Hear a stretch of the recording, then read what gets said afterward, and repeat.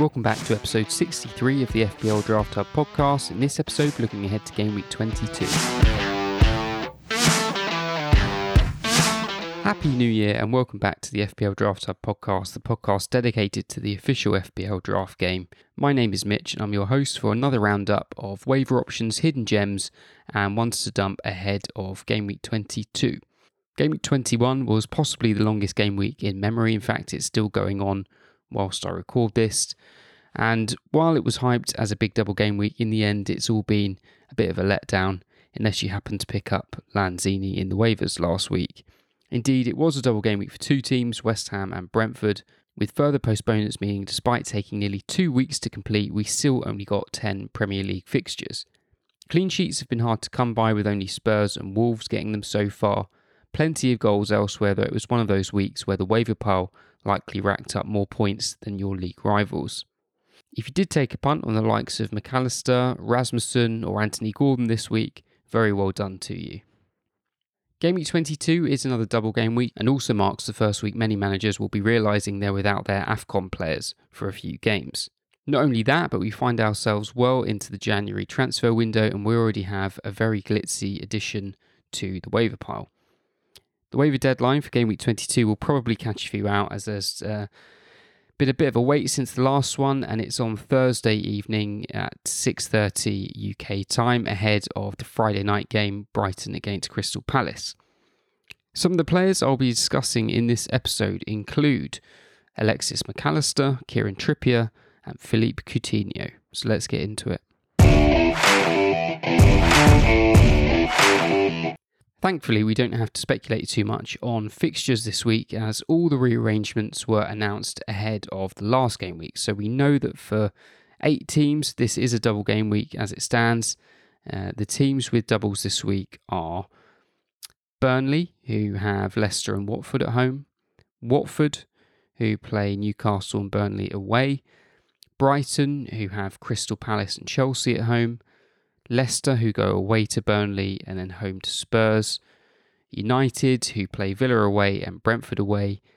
Chelsea, who go away to Manchester City and away to Brighton. Spurs, who have Arsenal at home in the North London derby and then go away to Leicester. And finally, Brentford, with probably the toughest of the lot, going away to Anfield and then at home to Man United. So the order in which I've read those teams out is roughly where I think they lie in terms of difficulty between the two fixtures. And so if you are looking to stream some defenders or the odd midfielder this week, then starting at the top of that list and working your way down probably isn't the worst place to start. The other thing I mentioned at the beginning is that AFCON has now started, and so there will be quite a few players across the league who are red flagged.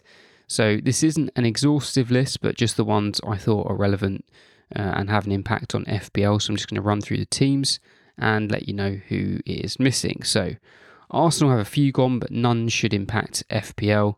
That goes for Villa, Brentford and Brighton as well. Burnley are going to be without Maxwell Cornet, who's going to be a big miss for them.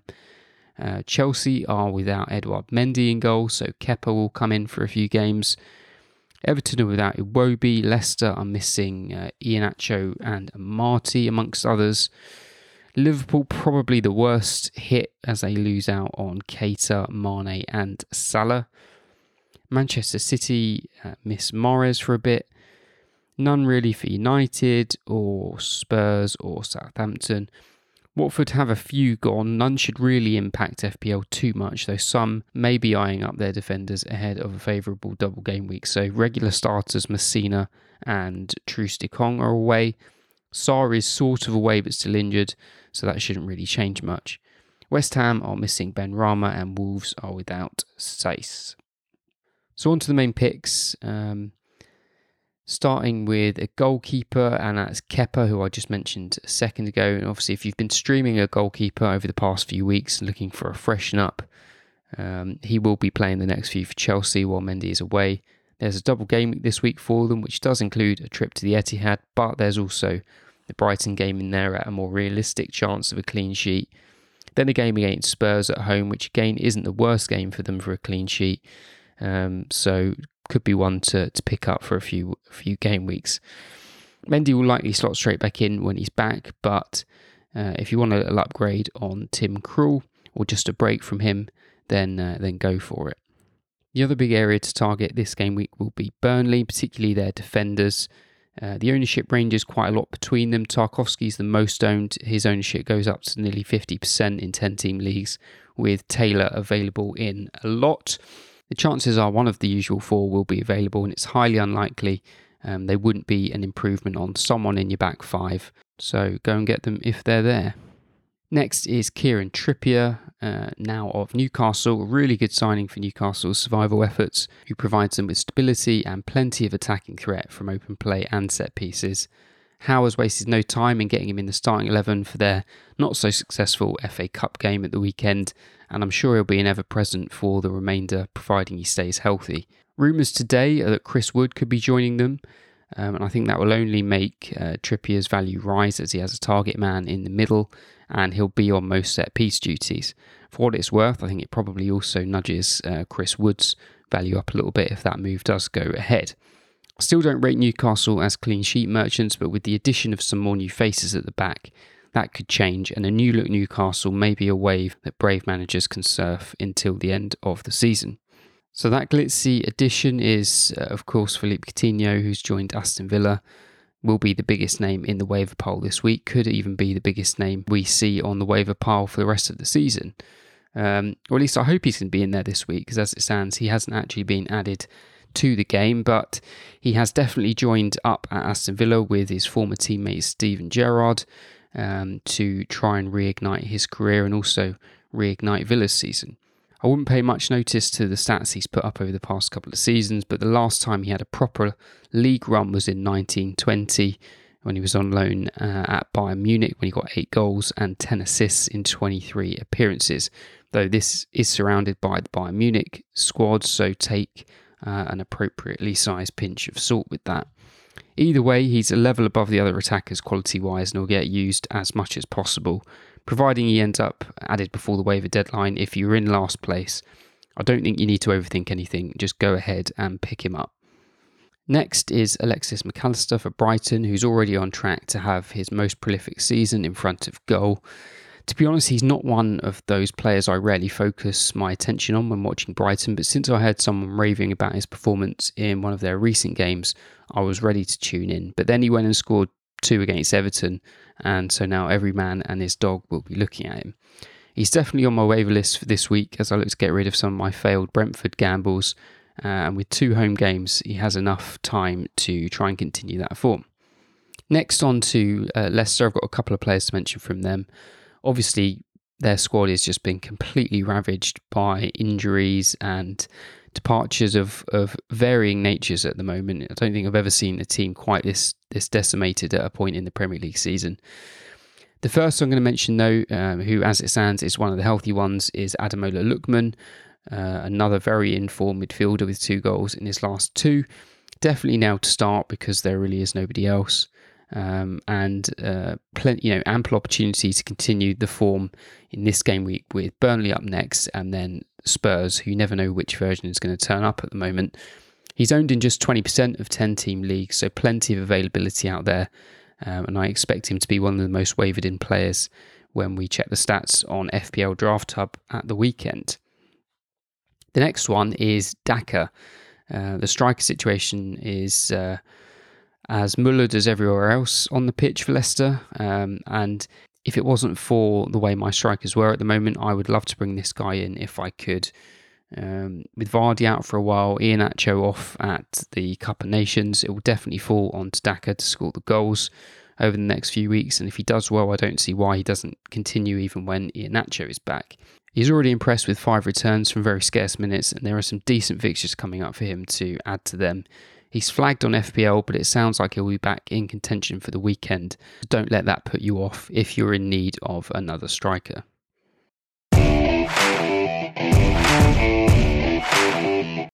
Onto the hidden gems then, and I have to mention the Watford defenders to start off with. I think Cathcart and Sierralta are the safer options, and beyond these it becomes slightly more speculative with guys that haven't really featured much. New January signing Samir, who came in from Udinese, will probably be in line to make his debut. and Jeremy Ngakia came in at right back for their FA Cup game against Leicester, and so he will likely play again, and that could complete their back four. All very much hidden gem territory. Obviously, as good a double game week you can get, barring Norwich at the moment, but I'm morally obliged to remind everyone Watford have not kept a clean sheet so far this season, and on average they concede 2 per game. So you've been warned, but I know they'll all get hoovered up on the waivers anyway. Next is Jan Vestergaard for Leicester. I'm not his biggest fan, but he's certainly going to be the biggest bloke on the pitch for their double game week and maybe the safest to actually start. Burnley and Spurs provide him the opportunity for either a clean sheet or a goal, or both, and could be a later pick to pencil in your waivers if you don't get some of your higher choices. Now, with Son's absence, there is an opportunity for one of the other guys to try and impress at Spurs. Dele did not do well in the FA Cup game, nor has he done well in his recent league appearances. Neither did Gill, who has had a few appearances himself off the bench. The player who I think will come into that attack is Lo Celso. I think the Carabao Cup second leg against Chelsea will be telling. Both games require full-strength teams, and barring any further injuries, the starting 11s should be fairly similar, so should let you be able to predict how the team will line up at the weekend. Now, the year is 2005, and I'd like to discuss a hot young winger bursting onto the scene, a small fella named Aaron Lennon. Now, the year is 2022, and I'd like to discuss a veteran of the game who finds himself playing up front for one of the worst attacks the Premier League has ever seen, and it's Aaron Lennon, of course. In the absence of any other options, I expect him to start up top again, potentially next to Jay Rodriguez, but I can't really go there. Get him in at your peril. My most hidden gem pick this week, so that's a player who's owned in less than 10% of 16-team leagues, is Craig Cathcart for Watford. There really wasn't anybody else, but he's got a decent double game week, so yeah, he's the pick. Not really many new faces to suggest on the get rid list. The only one that really sprang to or popped up when I was flicking down the list was Japhet Tanganga. I was surprised to see he's owned in nearly 20% of leagues, and I don't think he's going to be anywhere near the Premier League 11, barring injuries. So that's it for this episode. On the last pod, I gave Paul a shout out for his generous donation to the pod on Buy Me a Coffee, and since then I'm humbled to say a few more listeners coughed up their hard-earned cash to tip the podcast, and it means a lot that you're willing to show your support in that way. So massive thanks to Rob, another long-suffering Spurs fan who I chat to regularly on Twitter, to Suvit, who is always bringing positivity to all our content that we put out, and to Kartik, who was very generous in his donation and another long-term supporter of the podcast. Now, the combination of these donations is enough to now cover the hosting costs right up until the end of the season, which is fantastic. If you'd like to do the same as these guys, you can find the link at the bottom of the pod description, which will take you to the pod's Buy Me a Coffee page, where you can tip as you see fit. For any new listeners, welcome, and if you enjoyed, make sure you subscribe so you don't miss out on any future episodes. Also, be sure to head over to fpldrafthub.com, where you can access loads of amazing content completely free and find stats for your draft team and league that you won't be able to find anywhere else. A reminder, the waiver deadline is on Thursday, so don't forget to put some waivers in. Naturally, if any games get scrubbed, then recalibrate any players mentioned here as appropriate. Best of luck, and for the rest of 2022, stay shook.